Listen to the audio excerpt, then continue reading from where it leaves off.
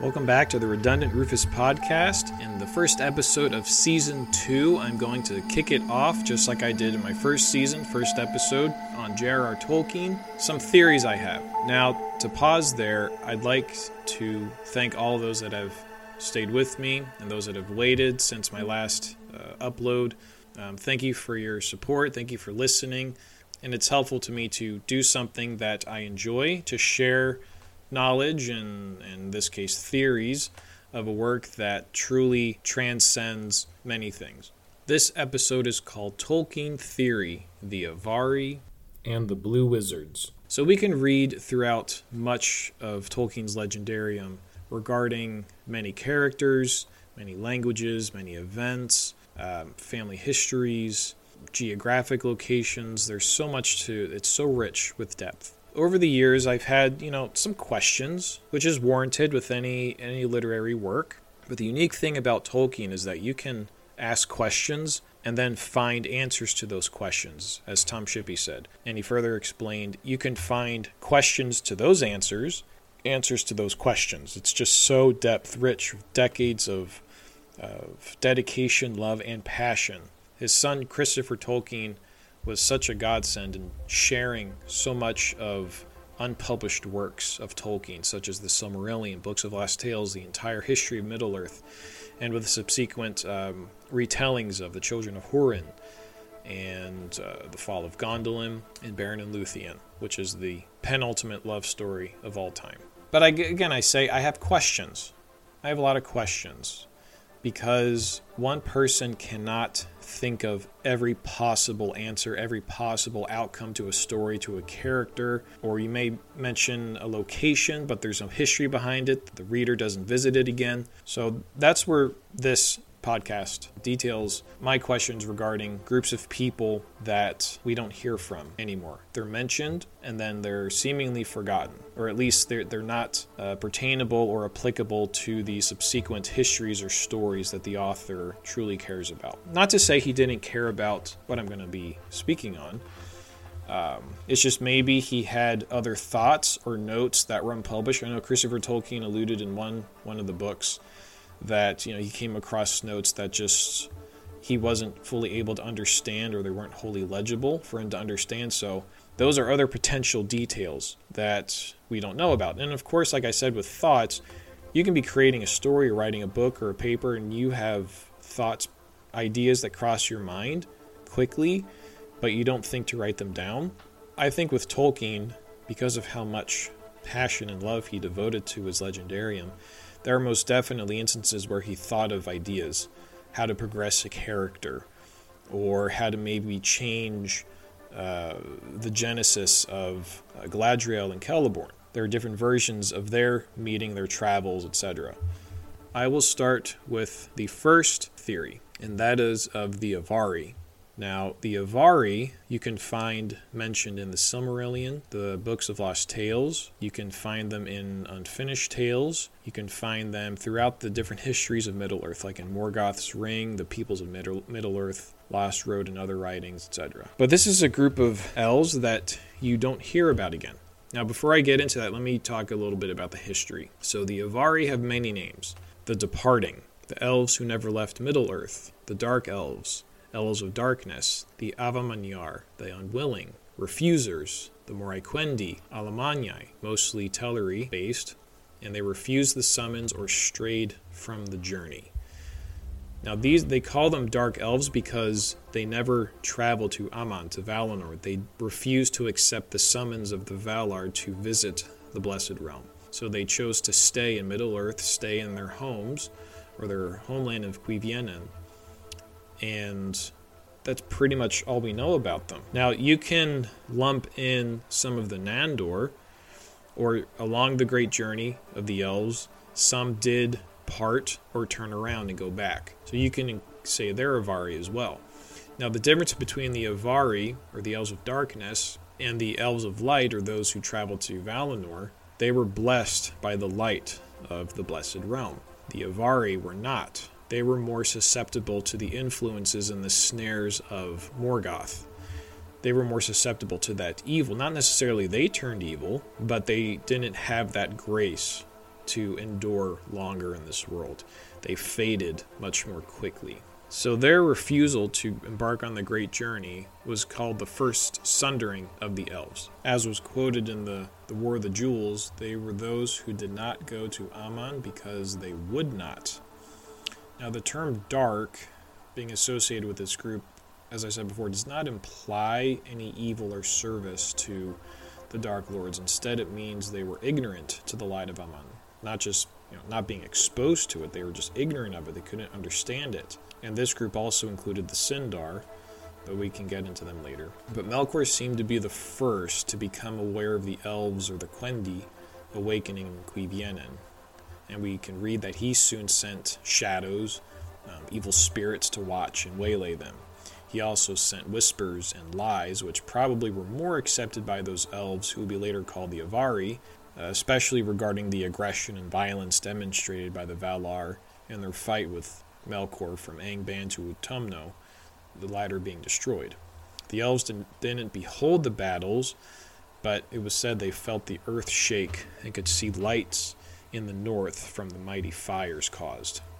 Morgoth desired to have the elves fear and not heed the Valar. He did all he could to waylay them, in particular Orome, raising up the misty mountains to impede his riding. But Orome still found them, because when he did come among them, some had fled far away out of fear and were lost. Some were captured by Morgoth, and they became, or one of the main theories is that they became corrupted into the orcs, since Morgoth was unable to create, only corrupt, just like his successor Sauron. Now, the outcome of the elves remaining in Middle-earth and not in Valinor would be an inevitable fading away into an invisible spirit. According to the nature of Middle-earth, they aged to maturity much faster than other elves, presumably due to the fact that they had not beheld the light of the two trees. But it is known, on a side note, it's known that the House of Beor had been instructed and taught by the Avari. But what the Avari gives us is much more depth into Tolkien's mythos. Unlike the Noldor or the Sindar or Nandor, who are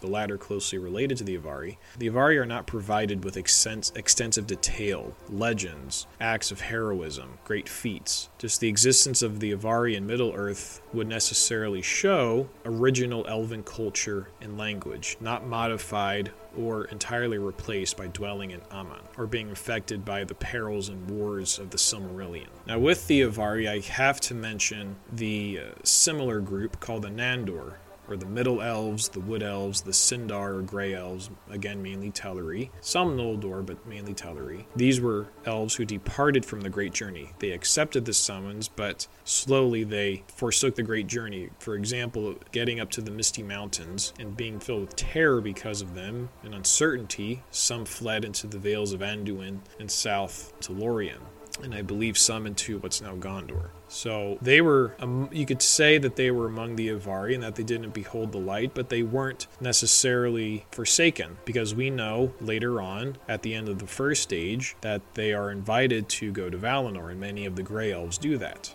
But some of these Nandor ended up in Osirian, known as the Green Elves. They settled along the Anduin, as I said, and the Greenwood the Great becoming the Sylvan Elves, whom Thranduil ruled, and his father Orafer. Now, Sindar or Grey Elves were among the Teleri. As we remember, there were three hosts of elves traveling in the Great Journey. There were the Vanyar, the Noldor, and the Teleri. But some of these Teleri, as we can recall, were on their way to the shores of Middle-earth, but their lord Elwë, or Thingol, as he later became known, became lost. And so they searched for him in vain, and by doing so they missed their opportunity to sail to Valinor, and thereafter they called themselves the Forsaken, or the Grey Elves. Here's my theory with the Avari. The Far East is not explored very much beyond the location of various tribes of men. The further east, when the earth was flat before Numenor's destruction, it became round. Cuiviénen and Hildorien were in the furthest east, so it could be implied one of two ways: that it was destroyed or reshaped due to the constant reshaping of the world, or that it continued to exist. Now, it is entirely possible that the Númenóreans in their great voyages encountered, if it was still there, Cuiviénen and Hildorien. It's very possible.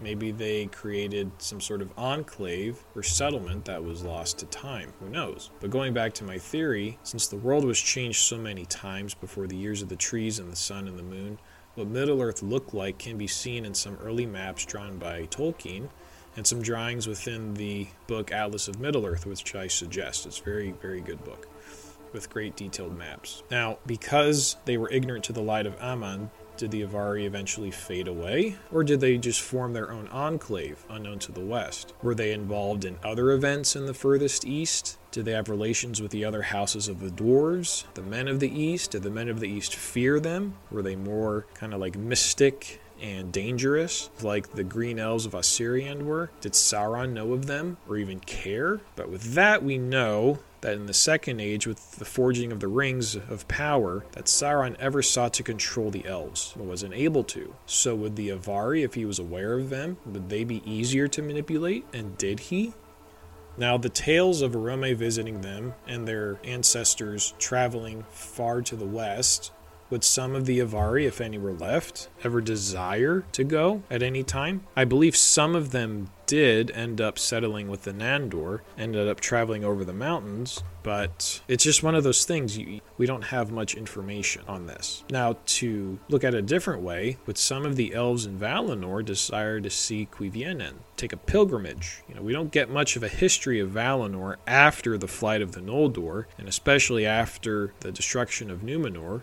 But Valinor simply becomes a forbidden place to visit if you're not an elf. But did any willfully choose to leave? Now you got to think it. Valinor Aman is effectively heaven. But would any elf, if you think of the Noldor, they left. Would any elf or small group want to take a pilgrimage to their original homeland? Now, to end this theory, it goes into the second theory. Did the Avari meet the Blue Wizards? Now, the Blue Wizards, as we remember, were 5 Istari or wizards in Westron who came to Middle-earth in about 1000 Third Age. Now, these wizards were commissioned to assist the free peoples in their struggles against Sauron. We know that they were endowed with unique abilities centered in their staffs. They aged slowly, resembling old men, but still vigorous in both body and spirit. Now, Tolkien suggested that the Istari were Valar of a sort.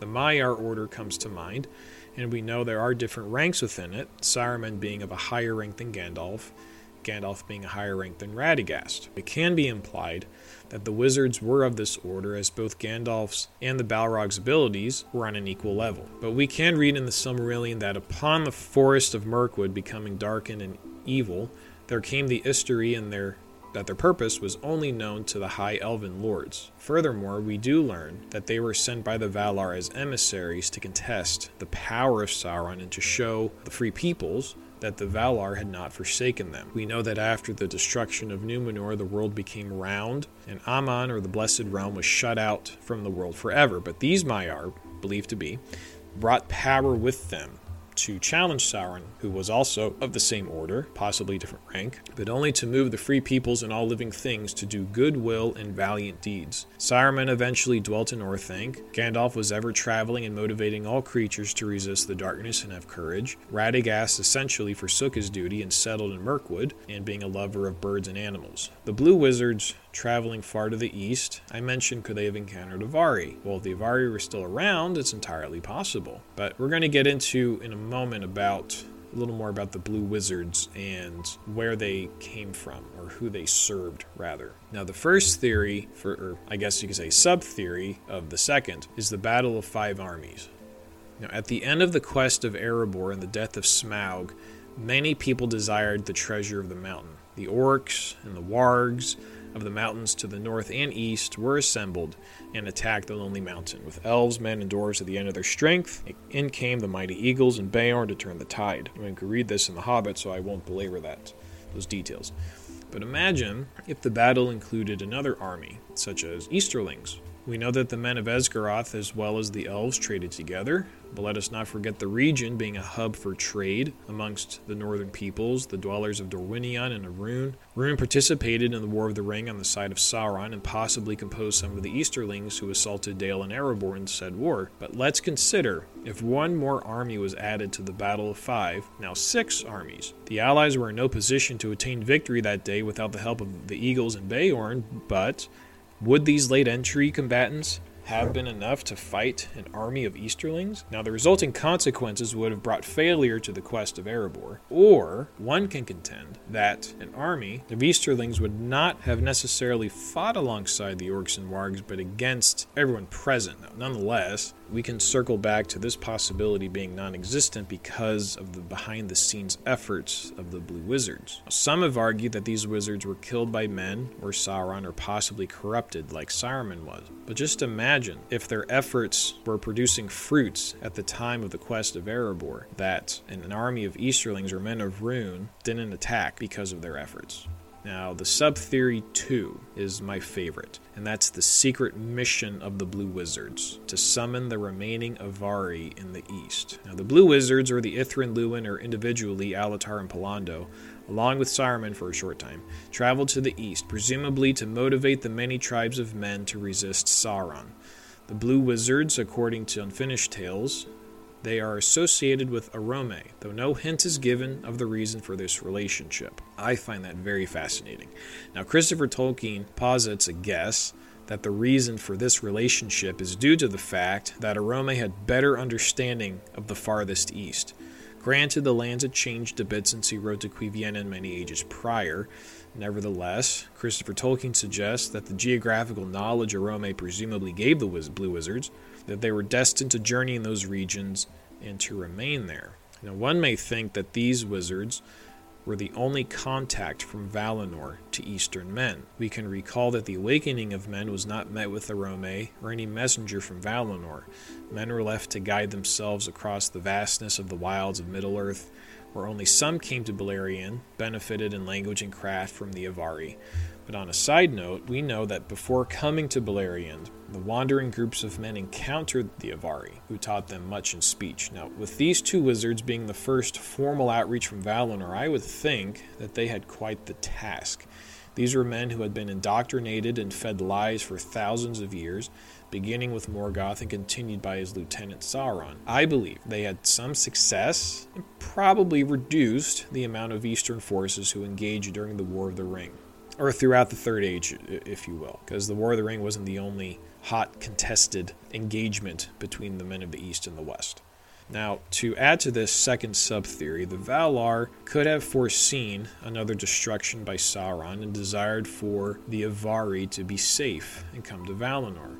Because of the inevitable fading away of the elves in Middle-earth and Sauron keeping the flames of Morgoth's treachery alive to prevent said fading, did the Blue Wizards come to the rescue of those Avari who were left? I think it's entirely possible, especially if they were of the Order of Arome and became versed in the geographical understanding of the Far East. Why not? The Grey Elves in Beleriand, the Sindar, were offered passage to Valinor after at the end of the First Age, so why not reach out once again, be a compassionate reach out to those who remain in the Far East? Why not? And what was Sauron doing during much of the Third Age? He was in the East for centuries, and as I said before, he wanted to control the elves, but was not able to. However, the Avari could necessarily be more malleable. They were to the deceits and the lyings of Morgoth. They didn't necessarily swear allegiance to him, but they heeded him enough to not trust the Valar. So maybe the Avari were of a mind to not trust any god.